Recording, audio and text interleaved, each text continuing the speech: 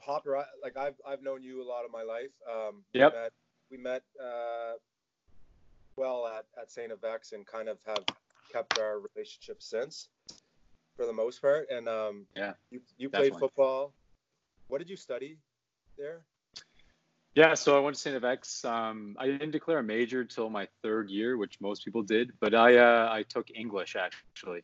I was like, in my brain, I was like blazing towards law school. It was kind of my plan throughout everything. I mean, I was one of those guys that sort of try to keep football in perspective. I mean, obviously, the three of us are all ex-athletes, and you have to have that sort of fully buy-in mentality in order to like become what you want to achieve in any sport you're in. But I was always kind of in the back pocket, knowing my, let's say, like the ceiling of my talent, if that makes any sense. And I was like, I'm not going to be able to pursue like the CFL. I was like, at best, I'm going to be a fringe player, practice squad. Like best case scenario, if I like go full into this, and then by that its own means, I'm pretty expensive at that point. So I was in my back pocket, really like trying to knuckle down with my studies after my third year. Took English, was going to go to law school, and then after I graduated, I mean, we can get into that, but it kind of took a left turn, which I'm all for, and that's how I'm sitting here today. But yeah, like basically in my 20s, I've changed my life multiple times. So yeah. Just quickly before Tristan goes, we've had a few ex-athletes. Yep. And you said after your third year, I'm just wondering, because we've asked this question to multiple athletes. Was it your third year kind of when you were just kind of realized like, shit, like school takes precedent over sport? Well, it's kind of funny because more or less, like I've now been involved for 7 years coaching high school. And so I got into high level organized sport quite late. High school, I played, or junior high, played ball quite a bit. I played for Africville down in the Saware there. So like that got a taste of like really high level competitive basketball. And then that sort of translated to football when I started playing grade 12. But I basically like throughout, I mean, I'll be real in the podcast, for my 12th year and first and second year university, the whole practicing the preaching of like school comes first was not so much like drilled into us. It was more of like, I say this because I should say it, which is fine. I get it, right? But now that I sort of sit in a position of authority when it comes to coaching, I try to like not push kids to one school or another, but I try to push them to whatever situation I find that will suit that personality. Like, for example, I'm not going to say to a kid who's like really reliant on his like mother. I'm not going to encourage them to go off to a place like, let's say, St. FX, where they're basically going to be like running around without the only authoritarian figure is their football coach or basketball coach. And I know that they're basically setting themselves up to fail, because I've seen this now as a coach. Because honestly, our stick rate, I'm going to say, of our kids that we send at Citadel, who I would consider us having one of the top level programs in the country. I would say, honestly, it's probably 1 in 10 make it past their third year.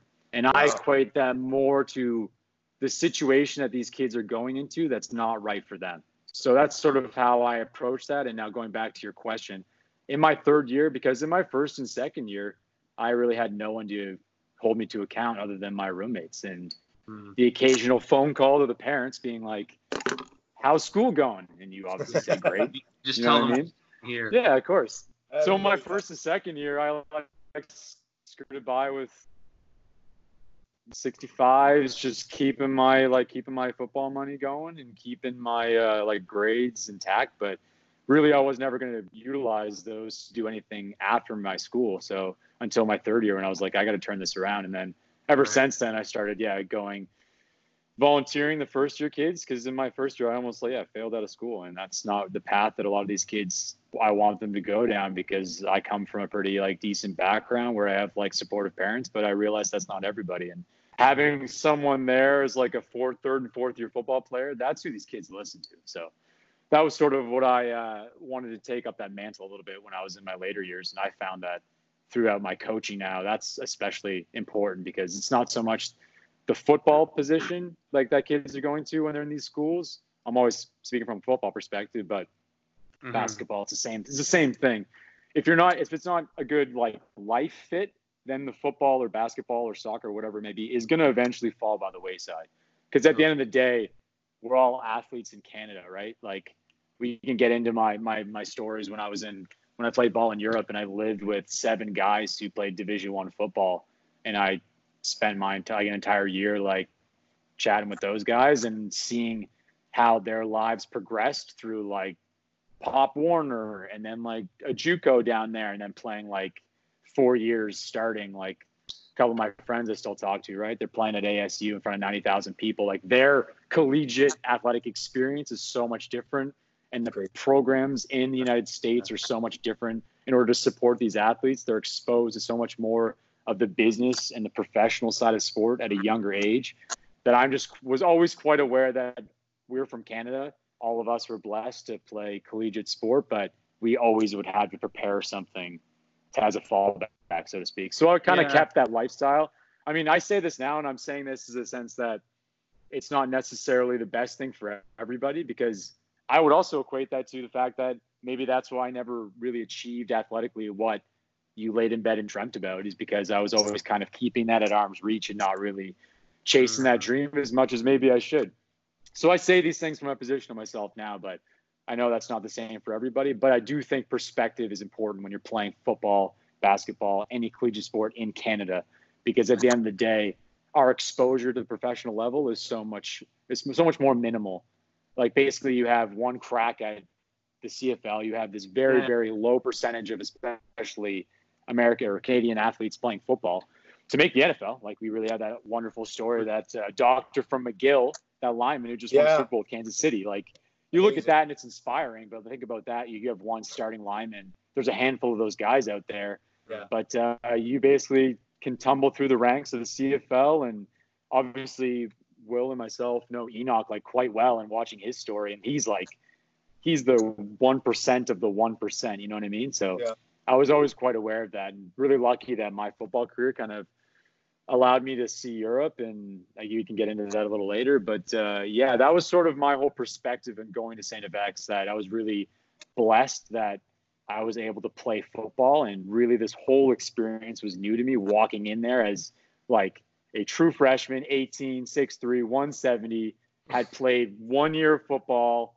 like started 3 games of that, like was just happy to be there, and then exposed to, because I know you're a year older than me, Will, but you knew like Kwame, like Koshi, like all those guys. I vividly remember in training camp, because we had John Bloomfield there, and we had these like crazy high intensity, he called them the county fair, and they were basically like fit up drills that were like one-on-one, like super like high heat, 30 degrees, 2 a day, Antigonish summer weather. I'm sitting there as like this like skinny 18-year-old going up against like Koshi and being like, oh my, like what is going on here? So very, very quickly, I mean, I always like, the only reason I was even remotely successful in football, and I'll attribute it is to like Akeem being like taking me under his wing. And I was a very visual learner, and just, I was obviously also very, I mean, ego is all a thing in sport, but I was very aware that I was new, and I was just asking questions. And all those guys, like, we've all played team sport, and who you're surrounded with is what you really can attribute success to. So all those guys helped me so much and allowed me to kind of take the mantle up a little bit once they left. And I was just always aware that football for me was not what I was going to pursue, which is not the same for everybody, but that's sort of how my life, I guess, has sort of taken these twists and turns, and I ended up here now. But that's sort of St. FX. I love the fact how you are so self-aware, because how often do you see athletes, well, in my case, basketball, where they just want to go all in and play professional, and that's it. Exactly. They don't take any time to invest in other areas. I've already had this conversation on this show with multiple people, where I don't think I worked as hard as I could have while I was at X, because when I was in high school, I was chasing a dream. I was chasing that collegiate level where I want to get to the highest point that I can get to. Once I got there, I said, my perspective changed, because now I felt like I was at my ceiling. I probably could go and pursue pro, but I knew it wasn't going to be as rewarding, or it would have been just for the experience. But it wasn't until I got to university where I started to shift focus and realize that, okay, maybe it's time to set up a career. Maybe it's time to explore other interests.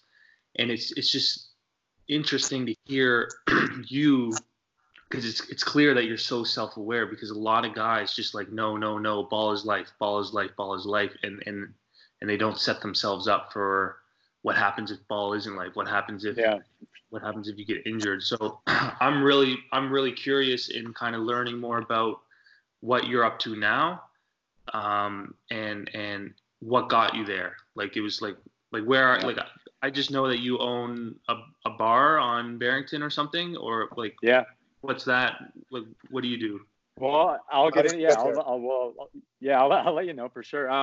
One of the things that I'll definitely would love to throw a shout out to, keeping everything in perspective, is I think with me personally, it was one of the reasons why that was so important to me, was because who I surrounded myself with, especially living at school, is I lived in a house with 2 volleyball players, my buddy from like childhood, like Catherine and Layla. I remember, you know them, Will. Like, they were always like school first, very like goal oriented, like they were all over school. They're doing really well, and they essentially like kept their heads on straight. And then you're surrounded by people who are doing that, so very naturally it was like a thing in our house that like school came first, which was super important.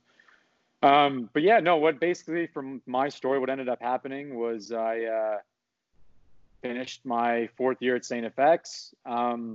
A scout from the Ticats had come around to our practice and given a few of us graduating players like an information package, and I ended up chatting on the phone with one of their recruitment scouts for maybe 15-20 minutes. They ended up kind of like they were watching some of our workouts essentially at school. And long story short, you're this 21-year-old kid and you're talking to a CFL scout. You can't help but be like, oh my God, this is amazing.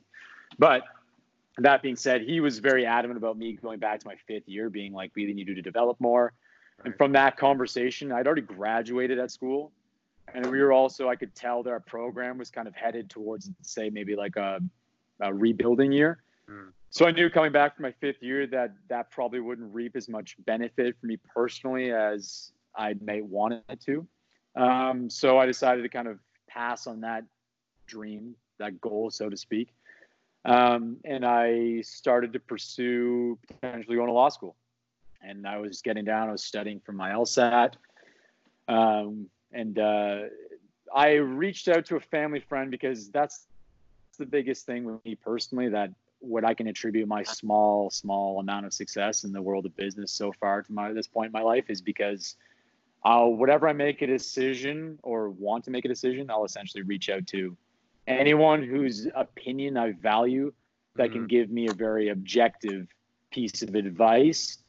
And long story short, I reached out to a friend of a friend that I knew through my family, who'd been very successful in business. And I said, listen, I have sort of these 2 career paths in life. And basically the other thing was essentially I had been offered through a scouting platform that I've talked to a lot of guys about, that through this platform, still more than happy to talk to anyone who's out there wanting to go play football in Europe who listens to this. But through Euro Players, I made an account, and I also hold a British passport. So long story short, and I'll get into that after, is I was very, as far as that world goes, I've been offered this contract to go play football in their 1st division in the GFL in Cologne. And I had this option, and I had potentially, like, knocking on wood here, maybe going to law school if I got in. And long story short, I basically approached this guy in conversation with him. In your 20s, build your bag of tools. And that's the one piece of advice I always give to any young entrepreneur or anyone younger than myself, especially the kids who I coach now. And that's, again, not for everybody, but the one piece of advice that I like to give is just spend your 20s kind of learning, failing, growing. And then when you're 30, whenever you decide to start your career, maybe it's at 25, but then you can move forward and you'll have all these life experiences built and have less than an amount of regrets than you might if you just put your nose down and plow through school, and then you're 35 having already worked 10 years in a career, been in school the entire time before that. Yeah. But anyway, this gentleman named Dwayne basically sat me down and said, listen, I'm a CEO of a company. I'm going to sit you and another guy at the end of my table, and I'm going to hire one of you. You basically both went to the same school. Age is not important. You're both young adults. Let's just say that, around the same age. One guy, you guys have the exact same marks, both graduated from the same school. I'm hiring you for the same position. One guy, primary to junior high to high school, high school to university, undergraduate to graduate. He's sitting at the end of my table. Say graduated first in his class. Mm-hmm. And then you're sitting at the end of my table. You went to the exact same school. Maybe you didn't graduate first in your class, but in your 3 years, you went and played professional football. You're a collegiate athlete. You traveled the world. You've done more in your life. You've worked more jobs. You've gained some perspective. And he said, honestly, who do you think I'm going to hire? And that really resonated. With me because he was like, at the end of the day, I'm not looking for someone who can basically finish a task and hand it back to me done. I want people who have perspective, world perspective, and understand that maybe when I hand you a task, I'd like you to hand it back to me and said, we could do it this way. Yes, yeah. And different thinking, as opposed to students and graduates who basically are just regurgitating the information that they've been taught by the professors. So that being said, I decided to, on my path north or south north or whatever you want to say, I decided to take the door on my left and go play football. And from that, I arrived, when I was 22, I accepted a contract to go play in Cologne, Germany as a wide receiver there and packed my bags and moved to Cologne. How was that? Got there and met. Yeah, it was really interesting, honestly. I think back then, I'm only 29 now, but I think back to when I'm 22 and I was like, I was a child, going to pack my bags over there and basically, in front of, as I still say to this day, the best fans in the AUS, Atlantic Canada, anywhere. St. FX has the best community support for all of its collegiate programs. But like I said, I'm used to playing collegiate football in front of let's say 5,000 fans a game. Yeah. And I'm immediately living in a house and hanging out with these guys. So 3 of them were from ASU and a couple of them had NFL tryouts and sort of just toppled down the ranks and 3-year starting running back called Mike Davis from the University of Louisiana. A 4-year starting Aussie lineman from the University of Hawaii. For a bit, we had quarterback at Cal named Zach Maynard. It was just pretty intense experience, and these guys were awesome. And then you just basically live with these guys and play ball in Germany. They had a few import rules, as they called it. I myself, as well as the Australian guy, we didn't classify as imports, so we could be on the field because we had a British passport, but the majority of the team was made up from Germans. So that experience was great. It was a great year, and I was lucky that a lot of my friends sort of came through Germany and Europe, and I got to travel and see them and meet these guys and just get a taste of what the American athletic experience is like, and it's incredible, right? What's the closest thing that I can equate it to, especially with football? What was the difference between living with your roommates at X and living with brand new people that you've never known? Absolutely. We basically got there, and these guys have. That's the crazy thing. That the only way that I can equate it to anything in Canada is the hockey culture, where especially in Nova Scotia and Atlantic Canada, some of these guys who've played hockey throughout their entire young adult life and through university, through high school, through the pros, and then all of a sudden they're playing this I call it semi-professional because it's not a huge program, but you are getting paid to play that sport. Is these guys who I live with, all they've done their entire life, all they know, all they talk about, all they want to talk about is football. That's how they completely identify. They do have hobbies, obviously, but that's just their entire life because the level of intensity that they've played this sport at is it's the only thing to compare it to is hockey because collegiate football in Canada does not compare. Mm-hmm. These guys have been training, and I'm not saying training, I mean training, going to the gym with your buddies and screwing around on bench. These guys have been doing lineman drills taught by ex-collegiate athletes themselves, like Division I guys who were teaching mini camps for 10-year-olds since the time they're children. Their techniques, is absolutely like impeccable. And a lot of these guys, like, they barely even trained while they're in Germany. They kind of saw it as a bit of a vacation. But their technique, because the way that they've basically been taught their entire lives was so world class that these guys, like, were dominating these Germans who were in peak physical shape just because of the way that they played that sport all their life. Like, a couple of the guys, like, shout them out there, like Gerald Munns, like James Brooks, like Bo Moose, like these guys who played at ASU, like Bo's tackled Andrew Luck. Like, he sacked Mac Barkley. Like, these guys have played in these games that are in front of, like, on national television as starters in front of 90,000 fans playing against some of the NFL's best, right?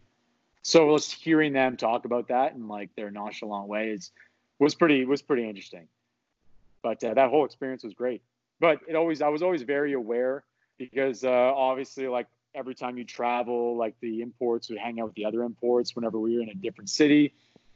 And you kind of see a lot of these guys that are really treating this whole experience as a bit of with an escapist mentality. Like, they're kind of, whatever backgrounds they came from, they're really kind of chasing this, like, dream around these country to country, signing contracts every different year. And some of these guys, like, you know, like, messing around with different women, and one in Hungary and then one in Germany. And then all of a sudden, a couple of these guys have a couple of kids in different countries, and they're 30, 35, still signing these 1-year contracts, and they move to coaching.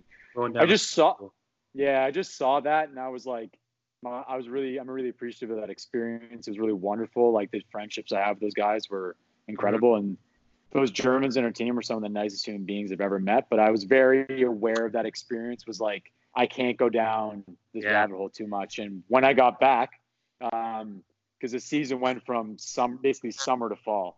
It ended basically like when our seasons would start in university in Canada. And I came back and was coaching high school football. I was very aware also too, like, at this point now I'd played 7 years, essentially, like, pretty intensive football. And my body was starting to break down a little bit. Again, going back to my aware of my skill ceiling, let's say, I'm a skill position player, right? I play wide receiver. As soon as I lose a step, like, I'm replaceable. Like, even in that league, there's always a Division I guy coming up who basically, has tumbled. Like, I played against a couple guys in Germany, gone up against them actually.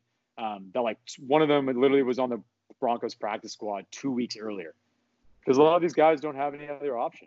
Because how the CFL essentially works is they have their 50-50 rule, where they basically have to have 50% of Canadian players on their roster. So if these guys tumble out of the NFL for whatever reason, whether that be like not showing up in their pro day, to failing drug tests, to doing whatever. Yeah. And sometimes their only option, if they play D lineman, for example, a lot of D linemen or even O linemen in the CFL, they only take Canadian players. So their only option is essentially to try to crack a roster in the GFL. So they're given money right away as soon as they kind of tumble out of those two leagues. And they end up across the world essentially playing ball. So that's how fast that can happen, and how easily it can become this cycle of signing contracts and living over there. And again, I was always quite aware of that. So I came back to Canada, coached my first year at Citadel, was in between contracts. I had been, because, I mean, ironically, I think I reached my athletic prime, I'm going to say, when it came to football while I was over there. Like, I had a really good season. We played 16 games. So coming from playing 8 games in Canada was so much different. 4 down 2, obviously American rules. And yeah, like, I think I had over like 1,200 yards. I had like double-digit touchdowns. Like, I did quite well. So I had numerous offers to come back and play even at much better teams than I played on, like, the previous year. And I long story short, I walked into a place called, don't let them know this, but obviously, I mean, it doesn't matter now, but lied about my experience, because I was like, I'm going to get a job. I'm bored. I'm only coaching high school and living at home. Started bartending there, and started loving it. You said the first, yeah. That was my first job. I remember vividly in my interview, I had worked at Piper's, we all know very well, Andy Ganesh. And the manager at the time, shout out Steve Arsenault, was like, yeah, so have you worked in a bar before? And I was like, yeah, absolutely. Like, yeah, of course. And he was like, okay, well, we'll interview you. And he sat me down, interviewed me. And I remember vividly, and that's sort of the irony to where I am at this point. He asked me what Courvoisier was. And I was like, I had no idea. I was like, I don't know.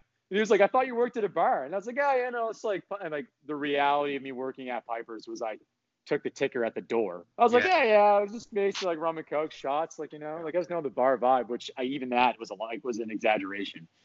And the long story short, one thing I will say, shout out to, as we all know, Tyler Upshaw. Tyler and I lived in St. John's, Newfoundland for like 2 months doing this random hotel building job. Yeah. So one of the reasons why I got this job at La Frasca during my training shift, I remember like which I've never seen to this day, by the way.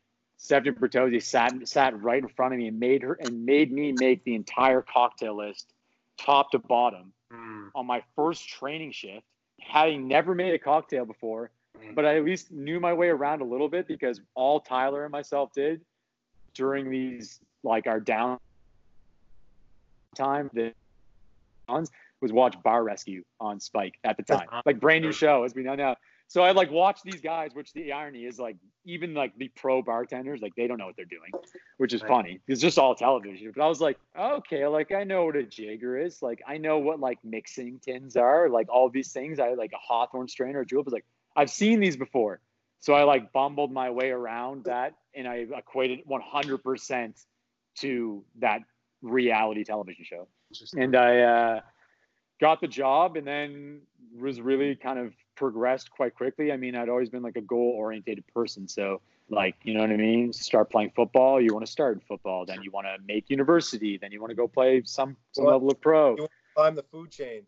Exactly, right? That's the whole point. Yeah. And then, so then I became quite good at bartending, I guess. I equated a lot to my current business partner. I became good friends with Adam McLeod, who I own Highwayman with. And he helped me with the bartending knowledge. And I think within like 4 or 5 months of me starting La Frasca, I won a local cocktail competition called Made with Love here. Long story short, I ended up turning down those contracts to go play ball again overseas. And then I started working at La Frasca. I worked there for a year. And then we were kind of operating in a bit of a lull the following year. And then I took one more contract to go play in Rome in Italy for 4 months, I think, or 3 months it ended up being, basically as a vacation because it was the winter time here in Halifax. Now they offered me to come basically. Those leagues over there operate in the same sense as Premier League. So I don't know if your viewers watch footy, but I know you would know all about it being over there in London. But so basically you can get relegated in the sense that you can drop a division if you have a poor year. So what a lot of these teams will do if they're kind of like their quarterback gets injured, their imports get injured, like last minute, they'll basically pay a premium to bring in an import for like 4 weeks to try to save their season. So I ironically was one of those guys. So I jumped overseas and lived in Rome as I just saw vacation and played 1 year in the Italian Football League, which was a very funny experience.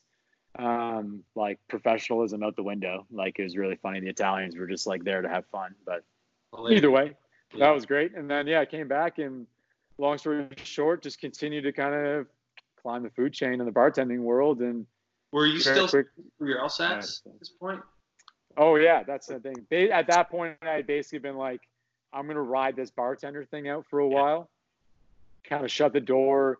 Didn't close it all the way, but shut it a little bit over going to law school. It was on the back burner a little bit. And then, long story short, became mildly good at bartending. And then after that.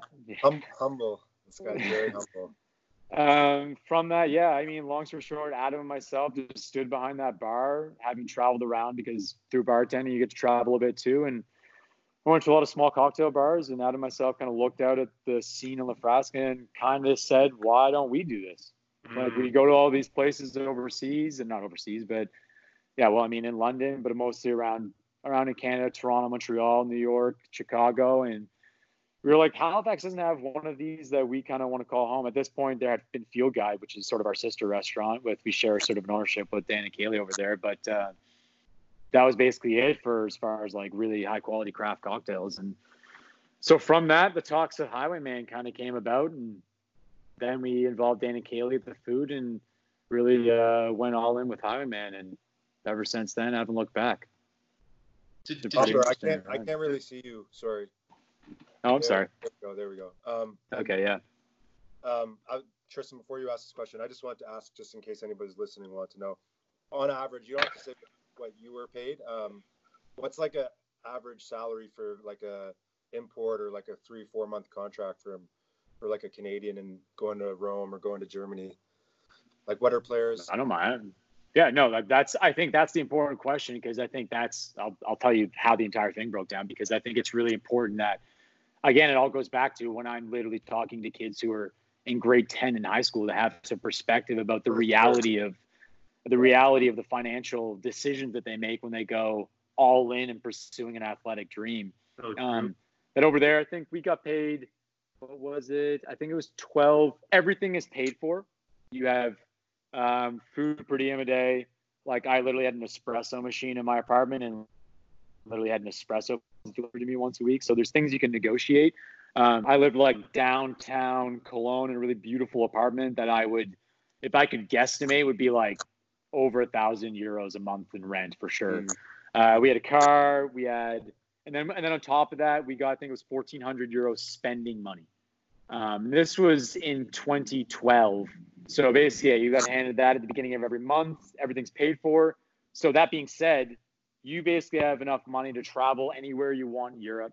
You have enough money to save if you want. Being paid to be on vacation and play football. So that's great. The financial reality of, if you do the math yourself, you're not looking at a gigantic sum of money when it all comes down to it. Yeah. So I think it's important to keep in perspective to a lot of these kids that if they, and we all know, like, CFL is the same way. I think it's like the average salary of a practice roster player, and also the reality, not even financial reality, of being a practice roster player, is you are the most expensible person on that team. You were there literally to just be a body for your starting 52, to basically, like, to give them a look throughout practice, right? Yeah. So, and I think that's like the average salary is something like 40,000. And then all of these posted salaries, even in the NFL, when you see these, it's really funny. The irony was, I was listening to Quentin Portis talk this morning about how he signed his first contract in the NFL at $1.3 million, and then got the check, and it was for $850,000. And then from that, had to pay his agent 2%. And on top of that, all of the dinners, all of the limos that he took to go to the draft. And he said from that 1.3 million, he's like, I think he said he was left with like $350,000. Wow. And so all of us as young adults, right, we read these headlines, and we kind of assume that financial reality is truth. But there's a lot of kind of hidden meaning behind that, or hidden expenses that a lot of guys don't see, that I think is really important to open the eyes up to a lot of these guys who lay in their houses, right, or lay in their beds dreaming of playing football. And it's really important, again, from a coaching perspective, to not like squash any of those dreams, to really nurture them. But at the same time, I think from a position of coaching, right, like, you can't just be an athletic coach. You have to like be a bit of a life coach as well. Yeah, because as two basketball players and one football player can attest to, right, like, we all come from different backgrounds, but the great thing about especially football, soccer, and basketball is that you're this melting pot of personalities and financial backgrounds that you all work together as a team, that none of that matters. And so that as some of these guys to get some financial advice, some life advice from someone like myself, who isn't just pushing them towards playing football, but being like, for example, like, I had this 2 years ago, like, I won't say his name, but he's one of the better physically gifted athletes I've ever coached. That is like progression through grade 10 to grade 12. Just about time he's in grade 12. He could have played anywhere he wanted. And like, I'm an ex-St. FX grad, and I'm talking to ex-St. FX grads. St. FX wanted him really badly, but I knew this guy. I knew kind of where he came from, and I very much pushed him to go to St. Mary's, because I was like, listen, you need to be around your family. You need to be kind of kept, like, not in check, but like kept around like a supportive unit that's really going to see you through university. Yeah. And I don't want to see you, because I've done this before and I've seen it before. I don't want to see you dropping out of St. FX, of Mount A, of Acadia after 1 year. Sure. And then all of a sudden your life, because you're betting on, because a lot of these guys are in these programs because they are getting scholarships. I don't want to see them jeopardizing their scholarships and then bouncing through the system that happens to a lot of collegiate athletes. So I just think perspective is really what is a big thing that's lacking in the world of sport, especially for all of us, that I think is important to give these kids coming up. Because then it allows you to kind of, you're not wasting any years of your youth kind of like bouncing around doing something that's sort of a means to an end. Where did you learn your perspective? Like, where the importance of perspective? Was it just traveling, or is it deeper than that? Your family? Yeah, I think it's more my family that we can all kind of like mom and dad divorced. Like, mom predominantly raised me. My dad's great too, but like we can all attest to these super women in our lives. But my mom has always been like the best cheerleader I've ever had, as well as like best support figure. And I was definitely raised that way, but I always equate this to like, it was just the people that I surrounded myself with. Like, I'm really lucky, like that right now I have a business partner who, like, Adam's skill set as far as like palette and things like that are like off the charts, and everything that I can do to kind of play off that. Like, he's one of the biggest reasons for this place's success and my success on a personal level as well. Like, back when we first started getting into bartending, but like my roommates in university, like I said, like, just having those positive influences in your life, even though you're not talking about it. But like, for example, me taking a class, being competitive, we all are, like taking a class with my like smart as a whip, crackerjack, like roommate, Catherine Ryan, and her like getting better grades than me. You know what I mean? It gives that like competitive reality that you want to keep pursuing. So, and the same thing, like all of my students, but I think it's important though, like the people that you surround yourself with can't just bullshit you. You need these positive influences that are going to give it to you straight. That comes back to what he said about finding somebody that's going to give him an objective opinion and not be a yes man or yes woman. And say, and that's Parker, I love you. I'll, like, whatever you want to do, I'll support you, type thing. Or you're going to be successful no matter what. Exactly, because then that just leads you down like a never-ending road, and you're just starting to pound that wall without being able to see the reality of things.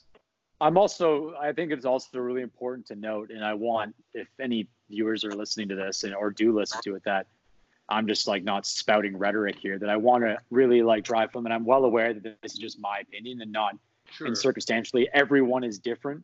100%. And some people, like, I have a lot of friends in the acting world, and I think that it's honestly, in order to achieve, if that's your dream is to become a professional athlete, and you don't, and you here to listen to me sitting back here saying perspective is important, then like pursue that dream. Like, I think that it's really important to achieve something that is so unattainable. Like, for example, I just said acting, but like being an actor, being an actress, being a professional athlete, like you're chasing a dream that's like, again, like the 1% of the 1%. And if that's what you want to go for, then go for it. But you really have to have this bit of, I'm going to use the term like positive delusion, because you have to be like, that's the end goal for me. And I think that's important, that if anyone listens to this and is listening as currently an athlete, currently someone who's pursuing something like acting, like they really just like dive into it if that's what you really want to do. And I just want people to not, like, that's where I'm coming from now. Someone who's sport to the world of business.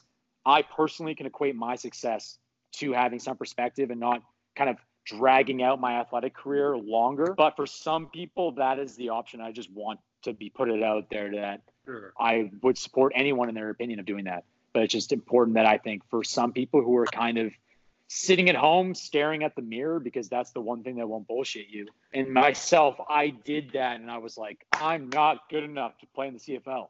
Like, I had that tough realization with myself, and from that allowed me to kind of get that perspective. But if there's some guys who stare at themselves in the mirror and be like, I can absolutely play in the CFL, I can play in the NBA, I can play in any professional league, whether that be hockey, soccer, anything, then it is important to chase that. And I just want to put that out there to make sure that everyone listens to that as well. If you decide to chase something that seems unattainable, you're still going to learn so many tools in the first, right? Skills, lessons, everything. And put so well.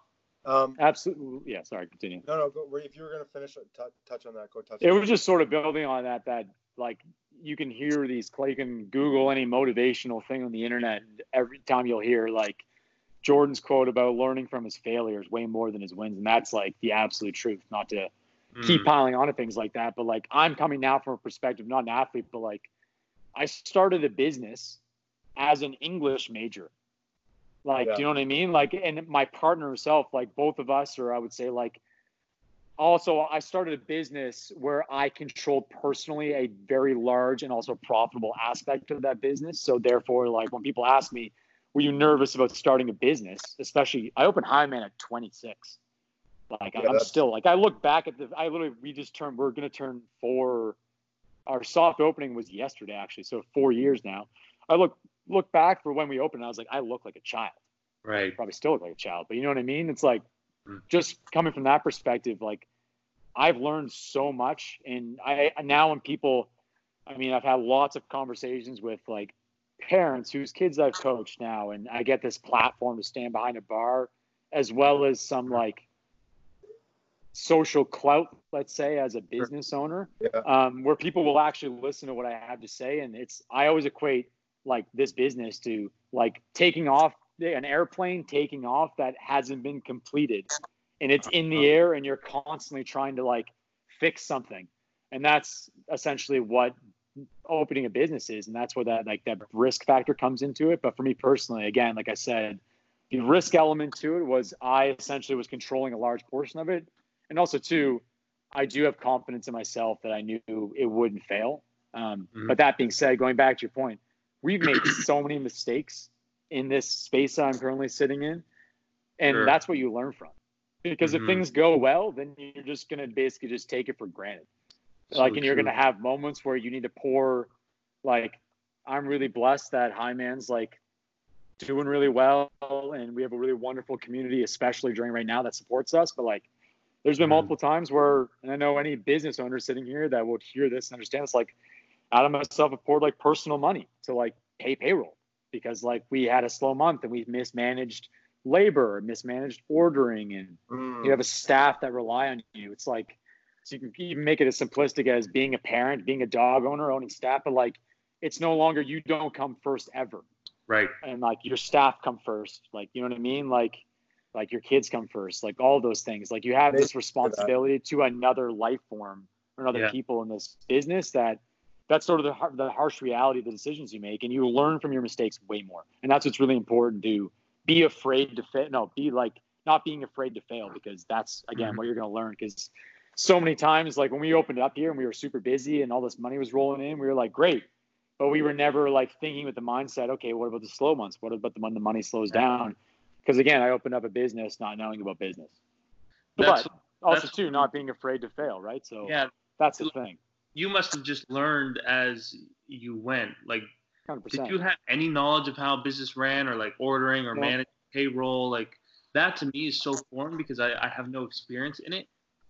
Yeah. We were really lucky that we involved, especially from the food perspective, Dan and Kaylee, who own Field Guide, and created kind of a sister, like sibling relationship between the two restaurants. So from a lot of those things, we were able to like basically how Field Guide was a pre-established business. Dan coming and doing the food, a lot of those like rough edges were smoothed over by the assistance of those two. But it's still like we've still basically, like I said, that's why I make the airplane analogy all the time, because that's genuinely how I feel, right? Like you have this up and running business, and then all the times, or even you can like even a boat that springs a leak, you constantly have to plug these, and then eventually the more like the nuance you get when it comes to running a business, you can see these coming. It's just really funny. Like Will's been involved in a managerial aspect of a restaurant that one of my regulars who's wonderful is Brandon, who owns Salty's and McKelvey's. But yeah, no, he's one of my like absolute day one regulars, and I love him and really appreciate him as a customer. But like he's gone through that business for so long that he can see things coming from a mile away and prepare himself for it.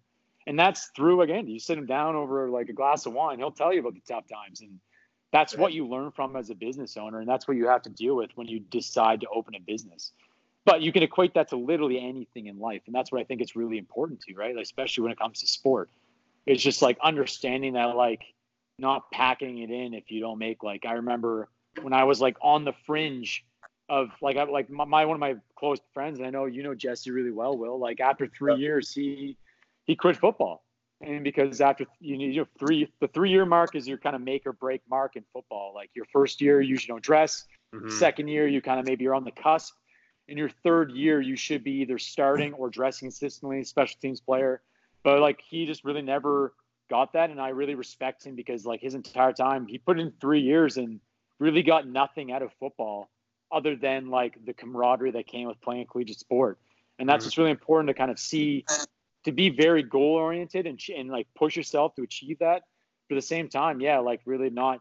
I mean, eventually, obviously, he did give football up, but for years and years, like on that Friday when the dress roster came out on that wall at 3 p.m. after practice, his name wasn't there, and he just didn't pack it in. You know what I mean? He kept going for it, and but I mean, that's what essentially, yeah, exactly right. Like that's. I mean, I'm literally sitting here as a business owner during COVID-19, and I'm shut down during the day, and all of other businesses are. And the financial reality for a lot of these places are that they're never going to open their doors again, and that makes me personally really sad. But like I said, it's one of those things that like you got to keep as a community, keep going, and that's sort of what football and those failures are like. Because again, that's what makes you stronger. Definitely helps you through tough times as an owner. To totally. You know what I mean? What are some of the toughest? You know, if you could rank, say, the 3 toughest mistakes or challenges that you faced when you like from opening your bar, essentially, like I don't know, it could be anything, could be a pipe busting mid-service. Yeah, because a lot of people that don't know the restaurant industry don't. I think there's this misconception that everything runs so perfectly every shift. Like, I mean, I've worked in a restaurant where just what I said, a pipe just burst in the middle of the afternoon at 4:00 on a sunny day. So I'm just give the listeners an idea.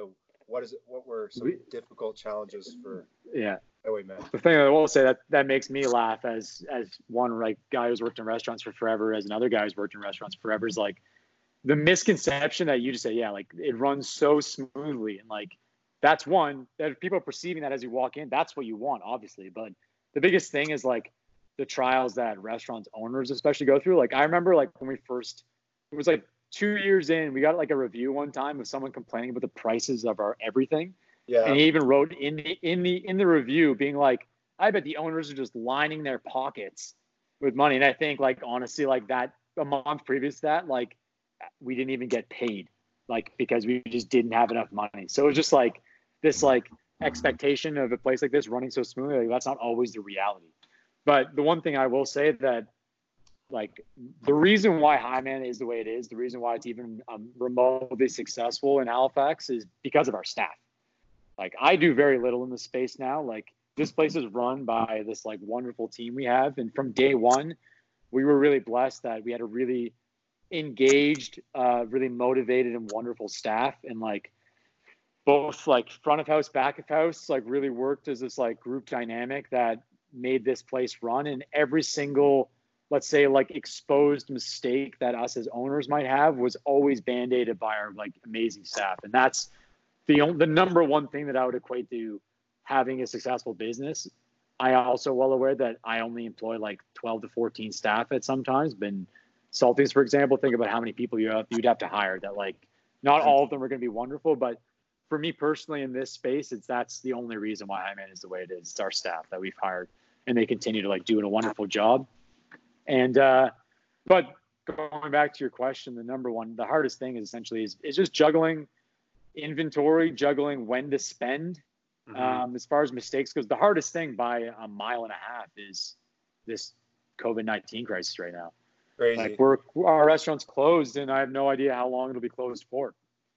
Could be 3 months. It could be a year. I have no idea. But at the same time, like I've been in here the last 3 days in a row doing takeout solo and making some bread every day. And I'm only solo because, it's why I took the opportunity as soon as we closed our doors to get one of our chefs to teach me how to make sourdough. And then from that, I just have learned to make that. And we've been just a way to basically generate revenue for the restaurant, especially just now. My business partner's in kind of quarantine, but he's out next week. So it's just sort of, we'll hit the ground running when it comes to that and just start trying to generate some revenue for this restaurant. Cause it's great. Like I'm not going to complain about the fact that the government is allowing restaurants to borrow large sums of money to cover their rent. Yeah. But at the end of the day, again, I'm sitting here saying as a 29-year-old, if I have to take out worst case scenario let's say a $40,000 loan to cover my rent, cover my expenses, that's not the end of the world for me because my business is very green. It's very new. Right. But I'm like the Brendans of the world, the older business owners that have been in this grind for decades, and that's their only option. And that's just really unfortunate reality that, like rent relief has come through. It's just basically putting the onus on the business owner to basically negotiate this with their landlords. Their landlords get to come off basically scot-free and just collect rents that now, like, the business owners are going to have to take up upon themselves and essentially accrue more debt.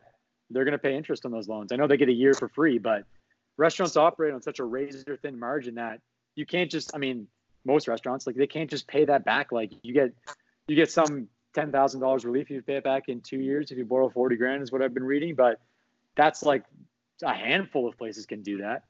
But you're only generating enough revenue to kind of squeak by in a 2 to 4% profit margin that you're not going to be able to do that. It reads really well as a headline, but the financial reality for restaurants is that that's not the number one, that's not the number one help for them. The number one help for them would be basically commercial rent relief. And by the relief, I mean saying all rent prices are slashed by half would be a huge help. But that right now hasn't happened. So I'm about to, it's what now, April 5th, about to enter an entire month of a closed business that I'm going to have to figure out a way to generate my rent essentially by myself or with a handful of staff doing takeout. And that's just, that's, when you're asking me, the toughest thing to face. And I'm sitting here as one of hundreds of business owners in Halifax who are currently going through the same plight.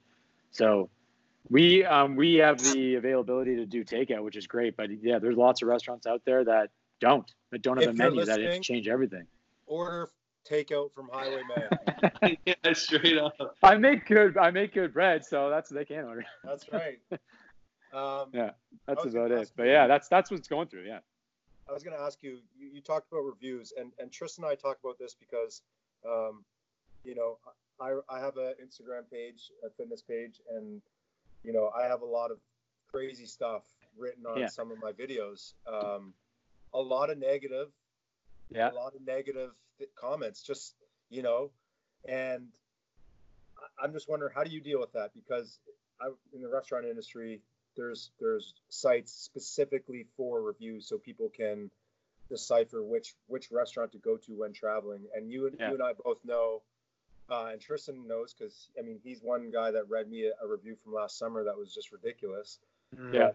But, just people can write anything. So explain, how do you deal with that? Because you talked about at one time talking about lining your pockets, but I'm sure that's not the only the one thing that was read to me. The one thing, and I know I'm wearing AirPods, but I'm gonna get really close. Don't read reviews. Interesting. Positive or negative. I'm different than even my business partners. Then like my girlfriend, she reads reviews. She's a TripAdvisor human being, and I'm aware that those people exist in the world. But it's just one of those things that as long as you have people coming in the door, as long as people are to your face are telling you that they had a good time, you just can't be concerned about what people on the internet are going to say. Is because it's 2020. We all live in our phones. We all have this virtual world, these keyboard warriors, all these human beings, and especially people. No, but listen, these people, when you guys, you're starting this podcast, you're putting yourselves out there. You've watched podcasts before, you've watched mediums, you're sticking your neck out, and there's just always going to be people 100%. who are just going to basically hate on what you're doing because that's who their personalities are. Jealousy is the root of all evil, and it's one of those things it's a thing that you're going to deal with as any creative human being. When you put a piece of yourself out for the public to view and to judge, you're gonna get negative reviews no matter what. Of course. You can say the best thing in the world. For example, you could go to the Super Bowl and have the best time ever, and you're gonna see some guy reviewing Hard Rock Stadium's hot dog prices and giving them a 1-star review on that stadium experience. It's just those people exist in the world, and you just have to accept that if you're, again, going to take that step out into the public persona or the public scene. And I personally just don't read either. Some get read to me because it's a funny experience, but of course, it's one of those things that I just can't lay awake or leave this restaurant and worry about what's going on being said about it in the virtual world. Maybe my perception, again, I don't want to come across as too like I'm on my soapbox preaching, but maybe, again, my perception is a little skewed because we've been really blessed and lucky that we've had a lot of like national recognition and like a lot of national praise. So maybe like I can just sit here and say, and I don't worry about that because maybe the majority of reviews are good. Yeah. But I just try, unless it's like constructive criticism, which you have 100 reviews, like maybe one are. And then those people, if you take the time to email us or about anything, like if this person's sitting being like, I have something to say about, like, you guys are starting this podcast, I guarantee you, maybe you're going to get a response from something I've said today. But you're going to have people on there that say something that's socially offside. Maybe one of you will say it. But if you have someone that takes the time to email you and say that I'm voicing my concern about something I saw, something I said, in my case, something I ate, something I drank, then I'll deal with that, of course, right? Like I'm not in the like the mood or the business vein to like stiff arm people who have something to say about my business. But people who basically voice their concerns and their like complaints about the space without addressing, it's the same concept as someone saying something to your face and then like going around the corner and saying something to their friends about you, right? That's my whole opinion about it. And that's why I try, like, I think honestly, I've Googled Highwayman.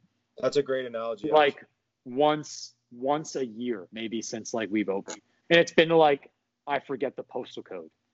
It's probably more than that, but like, I just try not to. And I just really, that's a part of the world of opening a business or even starting a podcast or being an actor and being in a play that I find that that's something for your friends to do because they're proud of you and they want you to get this praise because they're proud of what you've done. They're like your parents. And that's to me, that's stuff that the people that are around you socially and your like intimate friends circle because they get pride of their friend doing well, but you to keep perspective and keep motivating to like become better and better.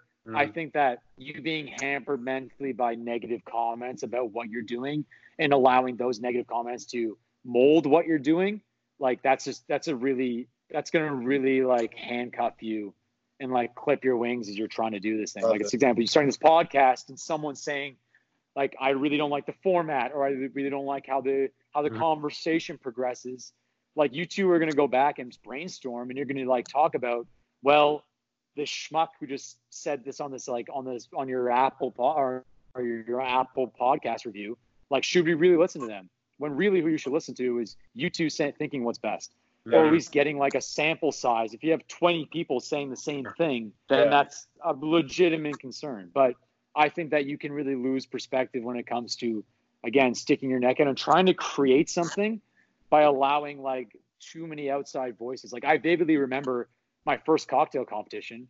I made the mistake of like asking every person in the because I was like, my palate is a 0.5 out of 10, but like my chefs have really good palates. And like, I remember I asked like 10 different people like to taste my cocktail and then like, try this, try that. And I got 10 different responses. And I was like, I don't know how to approach this. And all of a sudden I was just like, you know what? I'm not going to listen to anybody. I'm going to do what I want to do. The only person's opinion that matters to me is my business partner. Like Adam said, what I was doing was good. So I was like, great. He has a way better palate than I do. He's a better bartender than I am. And I was like, great. He likes it. And then all of a sudden that cocktail won and basically like vaulted me into what I'm doing now. But like, everyone's always got an opinion and they always want to voice it to the people that want to listen to them talk. So true. That's why and again, if you're creating something, you two are trying to mold, like rear this idea of a podcast. Like, you just got to do what you just got to do you. Like, you got to have a goal, have a vision, and achieve that, and not listen to this like white noise on the outside. Because you're let it influence you too much. That's what's gonna make that thing authentically to you and separate from the voices. Yeah. Big time. That's one of the things that like I'm admittedly like a big like geek. Like, I love like Lord of the Rings and like you know what I mean, like all these things. Like that's who I am, and that's one of the reasons like I throw stuff like that up all over Highwayman because it's like part of me. Like we didn't have a design team design a restaurant because like I see them around now. Like, I walk into a nice restaurant that I know is designed by a company Yeah. And I'm like, this restaurant looks really nice, but it also looks like every nice restaurant I've ever been in. I know what like you mean. all of the sconces match, all the lights match, like all the patterns are beautiful right angles. Like when a place like Howie Man, I'm also well aware that not everyone has the availability. Like we had a really wonderful guy build this restaurant for us, and we lend a lot of hands to do it, and the space has evolved immensely. But it's like this space grew because like Adam and myself and Dan and Kayla were like, look at this cool thing. Like, for example, like look at this marquee sign we found on Kijiji. Do you think we can use it? And then it's like, I don't know, maybe let's find out. As opposed to like figuring out, be like, oh yeah, like someone on the internet said I can't, like you guys should have a marquee, and then like developing an idea that way. I find that that's very easy because all of us are social animals, and like for some whatever scale of 0 to 10, right? Like we all kind of like thrive for social acceptance in some form or another. But if you let that dictate what you're doing, and especially when you're creating something, it's going to be, you're just going to spit out the same thing everyone's done a million times. Yeah. And then all of a sudden you're a copy of a copy. Like if you guys just do this podcast, like the way you've done, if you just are listening to a podcast that you both like, you both admire, and essentially you just like, you know what, I just want to do a carbon copy of that podcast. And you're doing the same topics, and all of a sudden who's going to be the more successful podcast? It's just going to come down to probably who has a better production value. Like, do you know what I mean? And all of a sudden there's no unique element to either one of those things. So I think that's really important when anyone's creating anything, is to kind of block out the white noise, have a goal, and go achieve that goal, and don't let people hamper you. Like you will posting workout videos, right? Like all these people are going to, and these people half the time, you get up early in the morning, you're in the gym 2 times a day, you eat right, like, you know what I mean? You hydrate, same nutrition, like you guys bust your ass like all day long. And all of a sudden some guy who's sitting on his couch, like balancing his phone on his stomach, who like hasn't gone to the gym, is going to be like, is making fun of you guys. Do you know what I mean? It's like, if you allow that dialogue out there, because it exists with everybody. Like I know lots of people that evolve, like that exist in the social world. And like, if you allow those voices to affect you on like this personal level, even if you're the type of person that like is like, yeah, I don't let that affect me. Like, you know what I mean? That's all this white noise. And then you like go home and you're like lying in your bed, secretly like scrolling. You're just like, you know what I mean? Like that's still going to affect you on a personal level. And like, I just don't do it at all.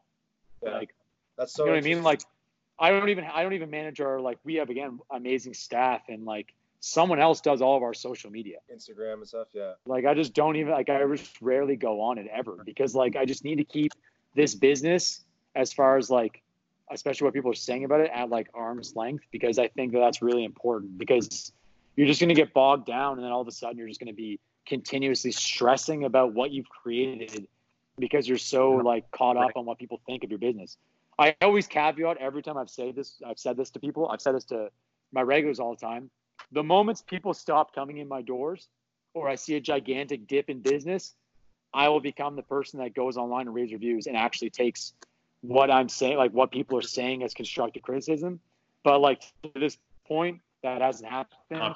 Knock on wood. But at the same time, like that's has worked for me, especially like mentally. Like when I leave, I'm so confident in my staff here that when I leave every day, I'm like not worried at all, like gun to my head about how this place is doing, because I'm so confident in my staff and the product that we're producing and the vibe that we produce, that like that's the number one thing that like allows me to sleep at night, or even as a business owner. Times like this suck. You might lose sleep now, but it all comes down to like, if you get, again, if people can say to my face that they love the experience here, and then they go home and they're the type of person that will like blast like about something about a dish, and that's their prerogative, and then they're walking around as that type of person.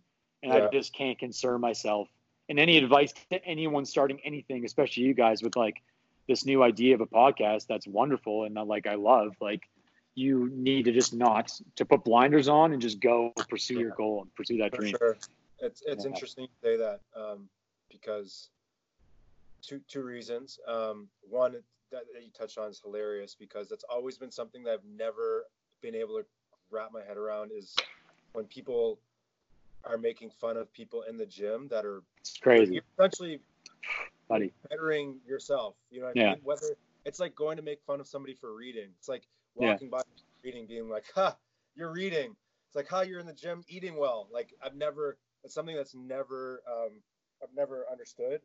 But getting back to what you were saying, I honestly, like, I talked to Tristan the other day about maybe watching some videos on podcasts or trying to, like, but essentially, like, we just jumped into this. It's something I really wanted to do. Yeah. Tristan been really interested in doing. We're just like, let's do it. This is kind of a blessing in disguise in terms of the time. Yeah. And being able to grab somebody like you, a busy young business owner that's always doing something. I have, I get 60, 90 minutes with you, which is like, I'm blessed, right? Because, a lot of people listening, you open a business at 26 and, I'm pretty sure you guys were highly rated, correct? In the, like, you talked about it, but what essentially? Yeah. I mean, our first year, again, like I'm trying to keep things in perspective a little bit I can say all this rhetoric now as 4 years in that, like, I can block out the white noise and, like, my staff really good, but, like, we were really lucky that we received an award. The funny irony of all of this is because I now exist in a world of food and drink. And as the three of us can attest to, like, being an athlete the majority of my life, like, I didn't know how to cook. Like, I did, but I didn't. Like, do you know what I mean? Like, so then I basically, like, stepped off of, like, one ship of this, my existence in, like, or my existence as an athlete, and then, like, stepped into this world of food and beverage with these guys who've been like, oh, like, you played sports your entire life. Like, I've cooked my entire life. Like, I've never played a sport. Like, do you know what I mean? So I basically, like, had to become, it wasn't by any means because all these people are all wonderful, but you just have to relate to people in a different way. I personally equate that to, in my success or whatever modicum of success I can do it as is to coaching, because as a coach, you have to relate to, and as I say it again all the time, connect. I have to be able to relate. I have to be able to connect and relate to one of my receivers who's silver spoon, parents make $1 million. This guy has everything, every opportunity in life. I have to be able to relate to him in the exact sense of the kid who, like, has grown up, like, in maybe even, like, a group home, or, like, grown up in, like, social assistance his entire life. Like, the one thing I love about sport is it brings those two people together. But me as a coach, I have to be able to relate to those two people and also, like, get my point across to them. So that can translate it for me personally into the world of food and drink. And going back to that award that we won, I just told that story previously because I had no idea of the impact and significance of this award that we won until essentially we won it, and we were whisked away to, like, Toronto to accept this award. And what we won was essentially we were named one of En Route's magazine. If you ever fly Air Canada, it's in Air Canada every year. It's essentially like a top 10 best new restaurants in Canada they put out every year. Before we opened High Man, I didn't know it existed. I was there personally when the woman told me as a server that we were nominated, and I literally, like, left being like, oh yeah, cool. And I, like, walked back to the kitchen and told our team, and they, like, lost their shit because I just, like, didn't understand the significance of it at all. And now that now, like, literally, like, if you can in Canada, you can name, like, every single restaurant of prominence in a city, and they've either been on that list or have been nominated or made the short list. Like, it's quite a serious award, and that allowed us, and we won it within our first year. We were in Maclean's top 100 restaurants, like, period, not new restaurants. And again, the reason why I say this is, like, I didn't understand the significance of it because I just never existed within the like, world of food and drink. Like, I started bartending, and, like, I'd never, like, had a Manhattan. Like, I didn't have a proper martini. Like, do you know what I mean? Like, these things were all so new to me, and they still are. But it all comes back to, like, wanting to be a goal-oriented person and just, like, achieving the next goal. Like I said, like, literally last week I made a goal to learn how to make bread. And then, like, this week I've achieved that goal. It's just, like, that's the type of personality that I think is really important to anyone who wants to create something from scratch. But winning those two awards, like, I think it's just really important to put it out there that we won, because maybe it makes my life a little easier to sit here and be like, block out the white noise. Like, my staff are really wonderful, because all of it's true, but that's sort of definitely, like, vaulted us and made the tough times of, like, I need to get my name out there. Like, how can I creatively market my restaurant so people know we exist? Because like all of a sudden, all of Canada and the United States knew we exist. Like all of a sudden, I literally had people be like, I literally came to Halifax to eat at your restaurant. Wow. And I was like, holy shit. Like I had people be like, I literally came off of the plane where I read about you and drove in a taxi to your restaurant. Incredible. So it's so interesting to hear that, because I mean, now it's like hitting me. It's like, because we've known each other for so long, right? Not to say that I've not known Brendan my whole life. I have, but like I've heard that at Salty's before, but I don't think it's never really hit me the way you just explained to me, because to me he's already been so successful that I kind of I'm just like, okay, like another person saying this to me who it's not my restaurant, so it's kind of like, okay, that's cool, but like, did you actually just like fly here from Portland or something to eat at Salty's? Like, what? And then hearing you say that, it's like, man, I can only imagine how good that would feel to you to hear that from somebody. And now I understand why Brendan, as an owner, is always so like, the first thing he wants to do to people that come from away to eat there is like, do something nice for them, or like send something out. If they might have a because as in the restaurant, like you might have something in just for a special, or thinking about doing something, and he'll send it out to the table for free, or just something like, nice gestures, because like you're saying, it's one of those things that you're like, holy, like kind of hits you, like, man, like thank you. Yeah. Big time. The biggest thing is, I think, especially with that, like going back to like perspective a little bit, is that like Highwayman to me personally is like, it's my job. It's part of my life, but food and drink is not my life. And that's the thing. That's a really big thing that I and Brendan understand when it comes to people visiting this place and anywhere like this, like all these wonderful restaurants we have in Halifax, is that like, as a business owner, even though I might not travel to a city to go particularly to a restaurant or bar, like I have to understand that some people do that, and a lot of people do that, and they look forward to this experience like no other. They've been talking about with their friends. Yeah, they're happy to be here. They've been like talking about it like on their social media, like all those things, like, and that's really important to kind of nurture that experience with people.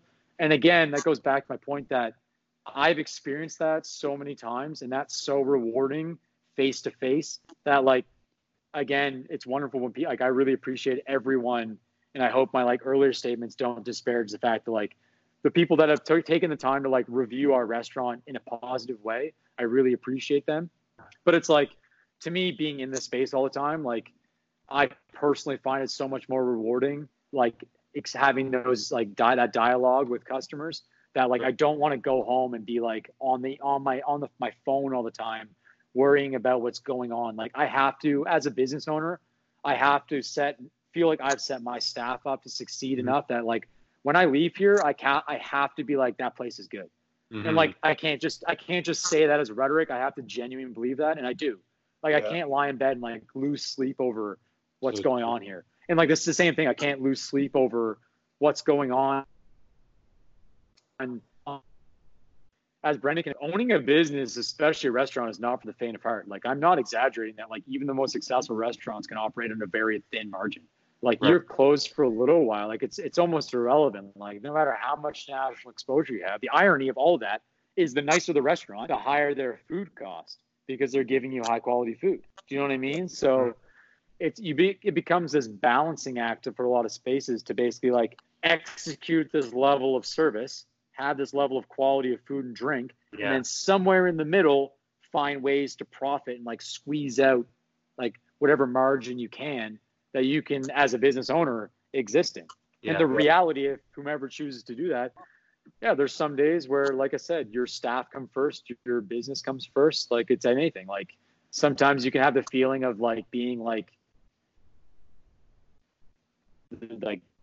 space plates in the air and juggle all these different responsibilities, but that's kind of what you sign up for. And it just like, again, like you can't be losing sleep over that, because there's enough tough times in owning a business that's the reality. Oh yeah. When you started Highwayman, just quickly, did you guys open it mainly as a bar with kind of like Did it?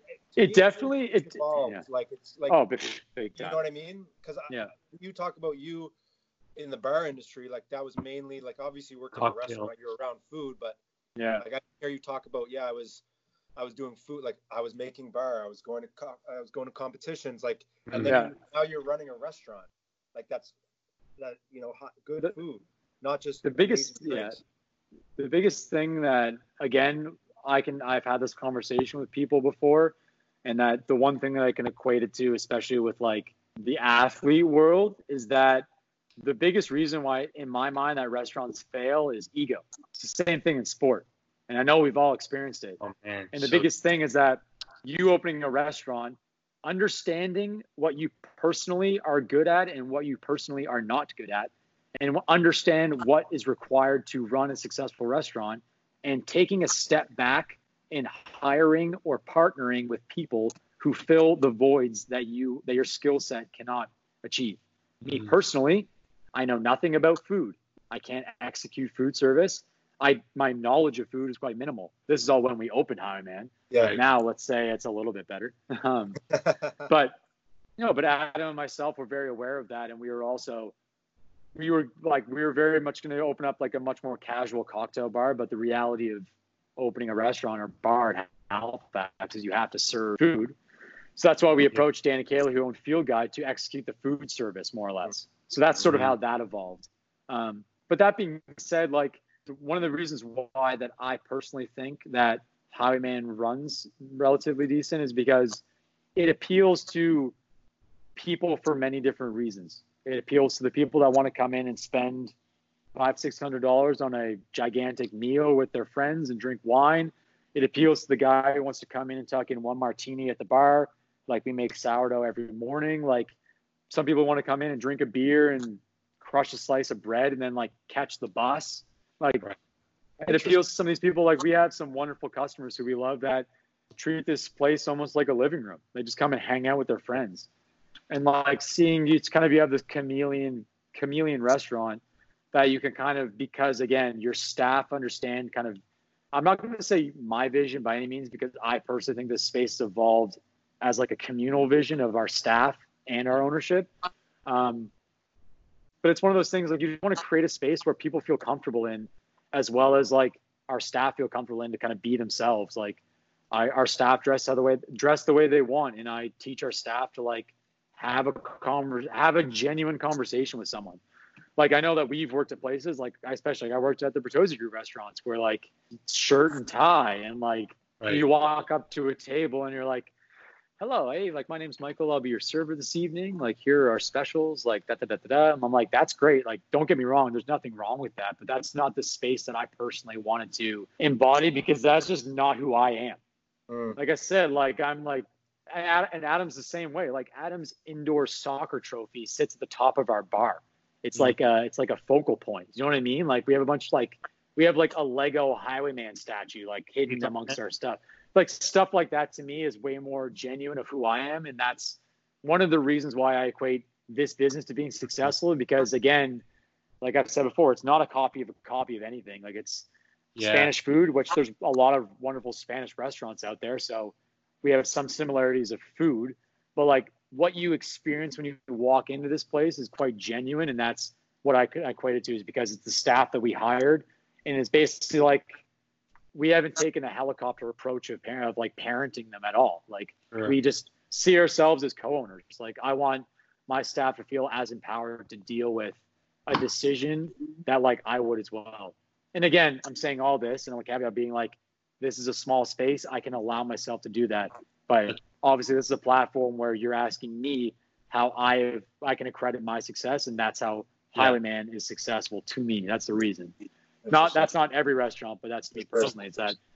But all that goes into creating an atmosphere, which you can argue going to a restaurant is all about an experience. Like you want to have a good time. So I love how you say our space is all these different kinds of atmospheres or environment for different people. Would you equate the atmosphere in which you want to build to a culture and on a football team in terms of winning culture, like a winning atmosphere / in the restaurant, in terms of kind of like you're saying, I want people to be open, just like in Big time. terms of like Yeah. your restaurant culture in terms of your staff? Our restaurant culture is definitely how my own personal coaching philosophy. Obviously, again, the irony of I keep saying these things is that like life hasn't been that hard for either Highwayman or Citadel football, as we've won 6 championships in a row. So I would say like it's more of my coaching mentality as well as how we approach business here. It's like the football mentality. If I was the head coach, it's like it's the win for each other aspect.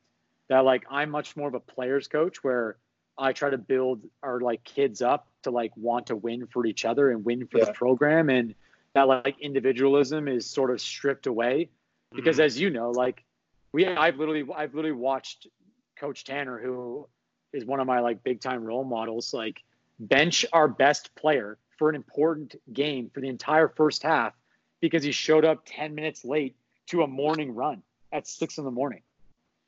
And it's like you create this entire culture of like win for each other, like win for the man next to you. Yeah. And that's what's really important in sport. And then translating that to the restaurant industry, we share tips here, even with our dishwasher. So you have this dynamic of like, there's no front of house, back of house dynamic. You have this again, dynamic of essentially like sections go away, they melt away. And if Sarah's tables are really busy, Bernadette will compensate and kind of bust some of her tables for her because like, again, you're playing for the person next to you. And that's what I can really, it's any team dynamic, right? It's not, I'm saying restaurant football, but you can kind of build anything. And some businesses are run differently. I mean, it's 2020 and nowadays, like I personally see it from a high school kid perspective that like kids are becoming more and more independent now. Like I've had kids on my football team that are like, oh, like you have 50,000 Instagram followers, like at the age of 18, like you think you're the king of the world. Like, so kind of like reeling that back in, and it's just going to keep ballooning because of people generating like that little rush of dopamine and their sense of self-worth from the amount of followers they can amass on any social media platform becomes a little disjointed when it comes to the real world.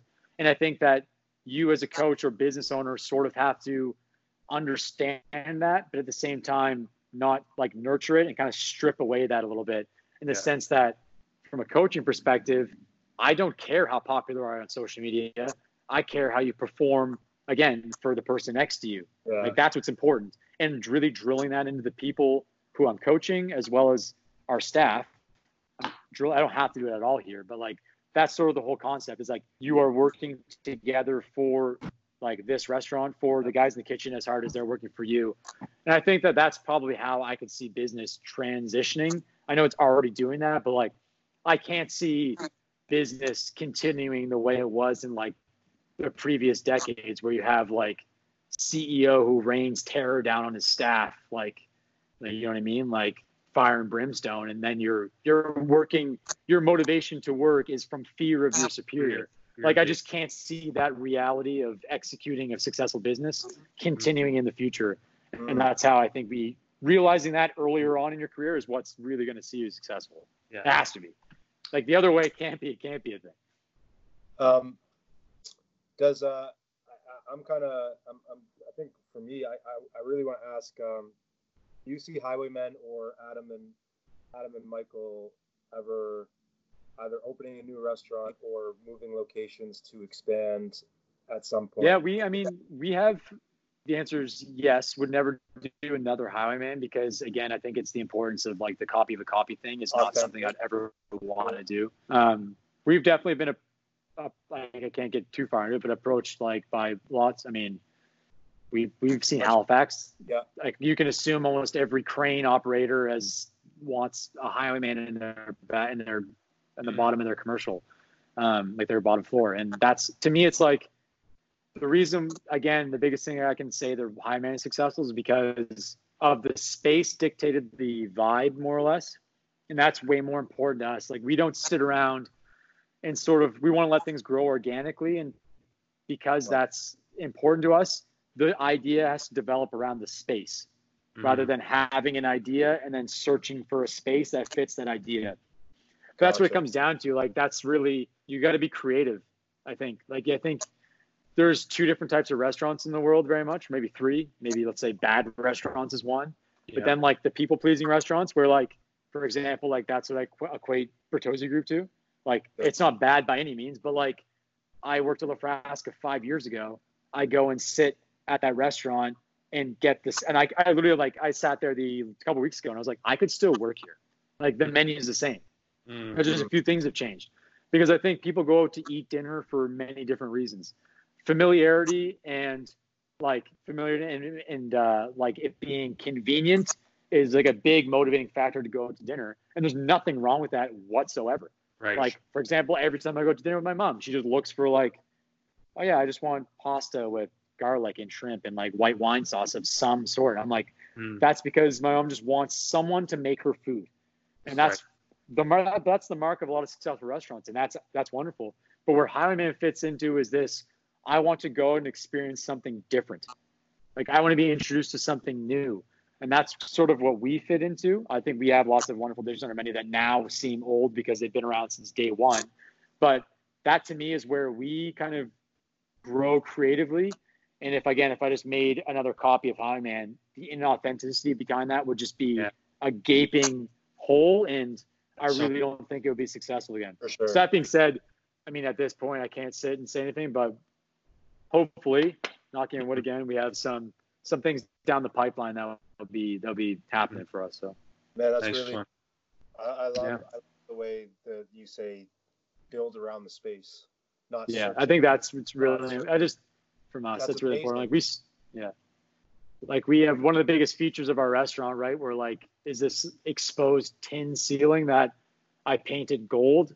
That's really like this big feature in our space. Every time you look up, and that's the original tin ceiling from 1870, and the space that was occupied before us like had a drop ceiling that covered it all. So we like stripped it all away, and that's sort of the thing that you have to walk into a space. When I think you're creating this new, authentic piece of you have to walk into a space and be like, this is really cool. What could we do in here? As opposed to like, here's my restaurant laid out on a piece of paper by a design team, and now I have to like fit it in like a puzzle into the space that's provided to me.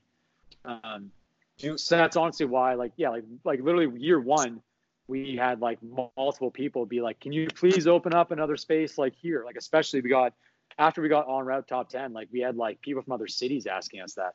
But like, that being said, we haven't done anything because just a space hasn't come across to us that like is something that we want. But I mean, now that the city's changing so much, more spaces have become available. So, I mean, hopefully, can't answer that question directly, but maybe if you have me back, we can talk again. We're definitely going to have you back.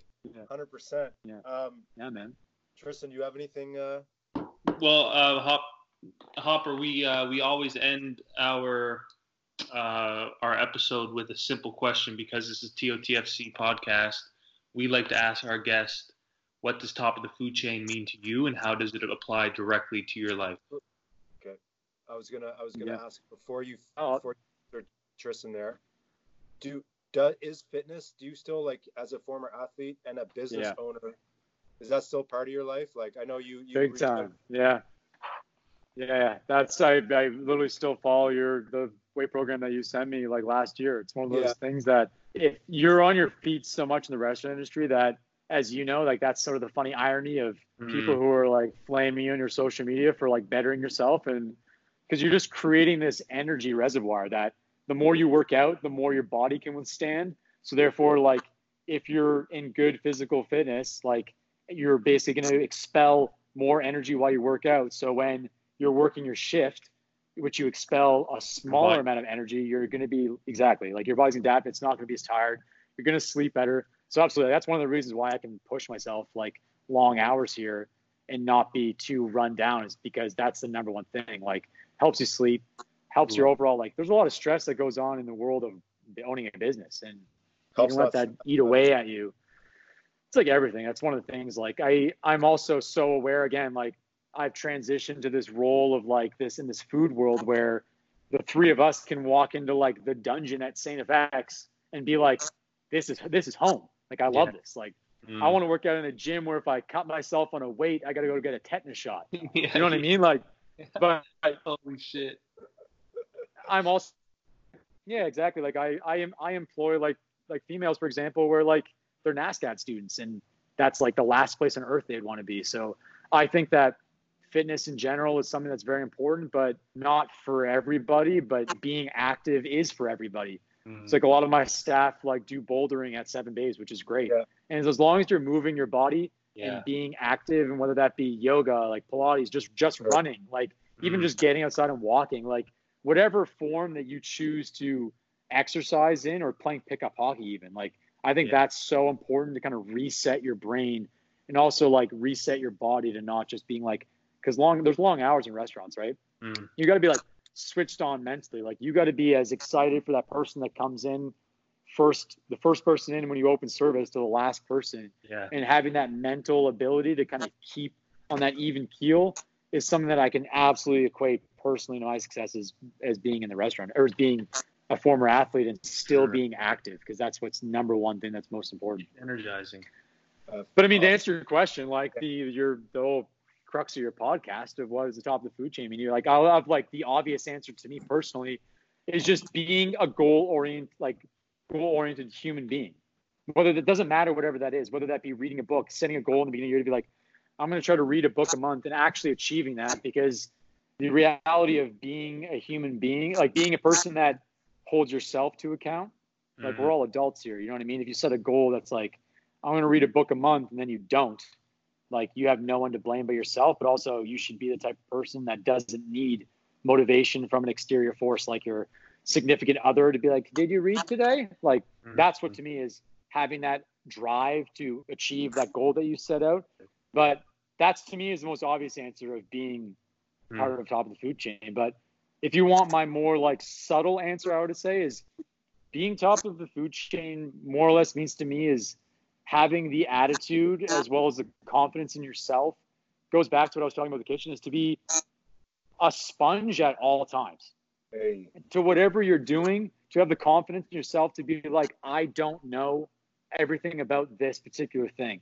Like approaching something as simplistic as like drinking coffee and being like, I want to like teach me more, person, like reaching out to people, having the confidence in yourself to be like, I'm confident in who I am, but I always want to learn more. And having that mental ability to do that, to me, like that's your own personal top of the food chain, because again, like ego will kill all of us. Yeah. But checking that at the door and always being a person that wants to learn, and also is not being afraid to fail, and also potentially like having this path. Like I had my path laid out for me when I was 19.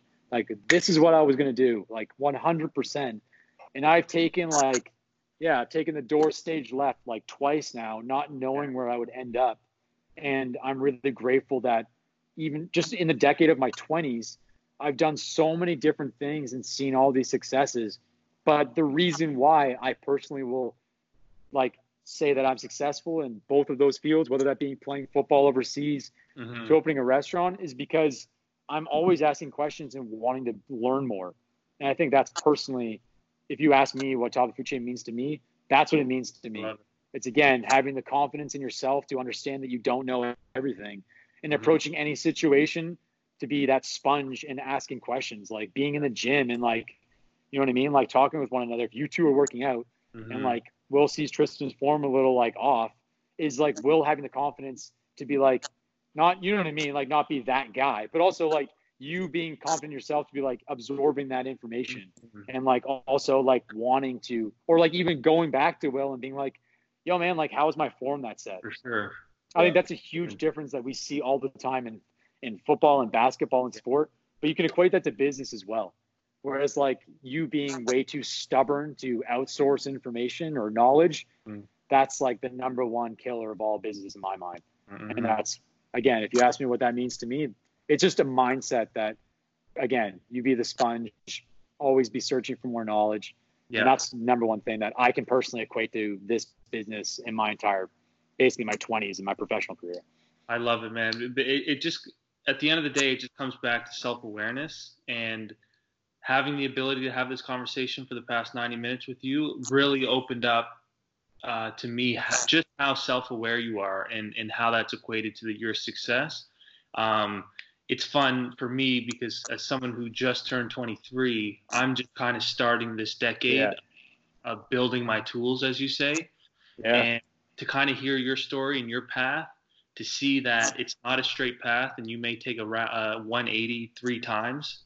It's having the ability to say yes because of that drive to want to learn. Big right? time. So this has been very, very inspiring for me just to hear your story and kind of set my own journey up. So I just want to thank you for that. Totally. Don't be afraid of the unknown. Like, seriously, as cheesy as that line sounds, but it's really true. Like, you can't be afraid. You can't, with some things, you can't be what if, because that way you'll never, you know what I mean? Like, you guys can't start this podcast off, not this one in particular, but this entire idea with the mentality of being like, what if no one listens to it? Yeah. You guys have to approach it with being like, we're doing this because we want to do it. Exactly. And if people listen to it, that's great. Like, I want to have some honest conversations with people, hear their stories. And I think because I'm interested in that, I'm going to hope that people are too. I've said it from the start. Like, this is more selfish of me to be able to have real conversations with interesting people. It's been more beneficial for me. And like you said, if they listen, that's just an added benefit, right? Yeah, man, keep pushing this. Like, honestly, I respect the hell out of both of you. Like, both your drive. If you can even translate a little bit of what both you guys do in the gym to this podcast, it'll be successful. And just like keep going at it, keep developing it. And if you see some positive return in it, then like keep pushing it. Yeah. Like, keep improving the format. Like, you know what I mean? All those fun things. So much positive return. I mean, if you think about it, like you're saying, what you said is being a sponge, correct? So, I mean, for me, Absolutely. The way I look at the podcast is I'm listening to, a lot of exceptional, successful, strong-minded individuals from all over Halifax or Canada, and eventually the States. And I'm getting to learn kind of, that's always something for me that I've always kind of, throughout basketball and sport, I've always tried to look at things that other people or players did well and think, me too, 100%. How can I want to be able to do that. I'm going to watch this. And so talking to you, talking to a Shelby or talking to T-Bear or Joanna from X, like, okay, how do they do this, or how are they so successful? How they block this out or whatever. And then that, for me, it's like, okay, I'm being a sponge, but I'm also getting to ask some questions. Totally, yeah. So just like you said, man, like for me, that's what this is about. And I think, like you said, people listening, they should tune in because, not just the other people, but for example, this episode, you're an exceptional, not only business mind and man, but you're a great human being. And again, we always talk about that. Like, I love how you talk about your staff so much on this. Like, we're asking you direct questions about you. And you're selfless. Answering via your staff. You know what I mean? You're not saying I do everything. You know what I mean? And I love that because we talk about the food chain is about, pulling people up and helping them reach, what is deemed the top for them. Right. Great time, man. And for you, who knows? You couldn't have scratched the surface yet. Like, you know what I mean? Like, you've become a very successful, business right now, but who knows where top is for Hopper and Adam and your business. So I'm so excited. This podcast has made me really want to go down there and get my beef tartare, the best beef tartare in the city. Thanks, man. And some of the you might have to wait a little while for that, though. I know, but some of the greatest cocktails. I'm gonna end this with what's your favorite? If you could pick one ingredient, to use in any cocktail, what would it be? Oh, Angostura for sure. And what is that for the viewers? I'll give you some cocktail tips right here, people who are listening. Yes, let's go. Yeah. All right, you're ever at home? Brown spirit, anything. So brown spirit being like whiskey, rye, bourbon, anything like that. I know we've seen it all kicking around. Anything like that, other than maybe single malt whiskey, Angostura and brown spirit, even Angostura and rum, it's like salt and pepper. That's what I'll say. Everyone should have a bottle of Angostura bitters. Buy it at the grocery store. It's like anywhere between 10 and 12 bucks. Have it in your cabinet or wherever you have your alcohol. Use it like salt and pepper. Nice. It's seasoning. Interesting. And the biggest thing that, again, I'll give you one tip that's behind the bar. Everyone use Angostura like salt and pepper. And the biggest thing from the kitchen that none of us do, that restaurants do, while the food tastes good, is every time you think you've used enough salt, put more in it. Yeah, it's true, man. But buy good salt. Don't buy terrible salt. That's the key to good food at restaurants. Lots of butter and lots of salt. Obviously, this is a healthy podcast, so we'll omit the butter. But I'm saying like always more salt. But if you're making a cocktail, always put more Angostura in there. It's the same concept. That's how I make drinks at home.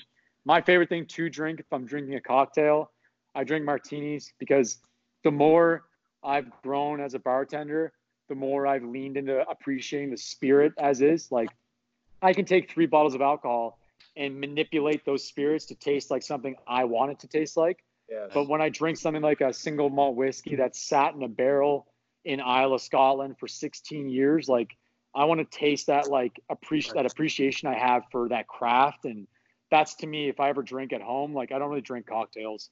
I mean, I don't really drink a lot anyway, but I basically that's basically all I drink is whiskey. And if I'm at a bar, I'll drink martinis, just with the same concept. I like tasting what the spirit tastes like, and I'll drink like nicer stuff. So to speak. That's an appreciation for sure. Yeah, I mean, it's the same concept, but like at the same, it's also easy. Like, you know what I mean? Like I don't drink a lot of beer, but it's the same concept as like most bartenders will just drink beer because like that's all they want when it comes down to it. It's like, if you think chefs at like 11 Madison Park are going home and like cooking foie gras for themselves or like duck confit, like you're absolutely wrong. Like those chefs at some of the best restaurants in the world are going like around the corner to like the Greasy Spoon and eating like a burger and fries, because they just spend their entire existence around premium insert anything, and they want to escape that a little bit and go back to what they love, which is simple, because that's what probably got them into cooking. You know what I mean? It's like an appreciation for something simplistic. So that's sort of how I've also progressed as a bartender, where like, yeah, maybe I'm drinking like a $15 glass of scotch, but it's just like pour it in a glass and give it to me. Like, that's all I want.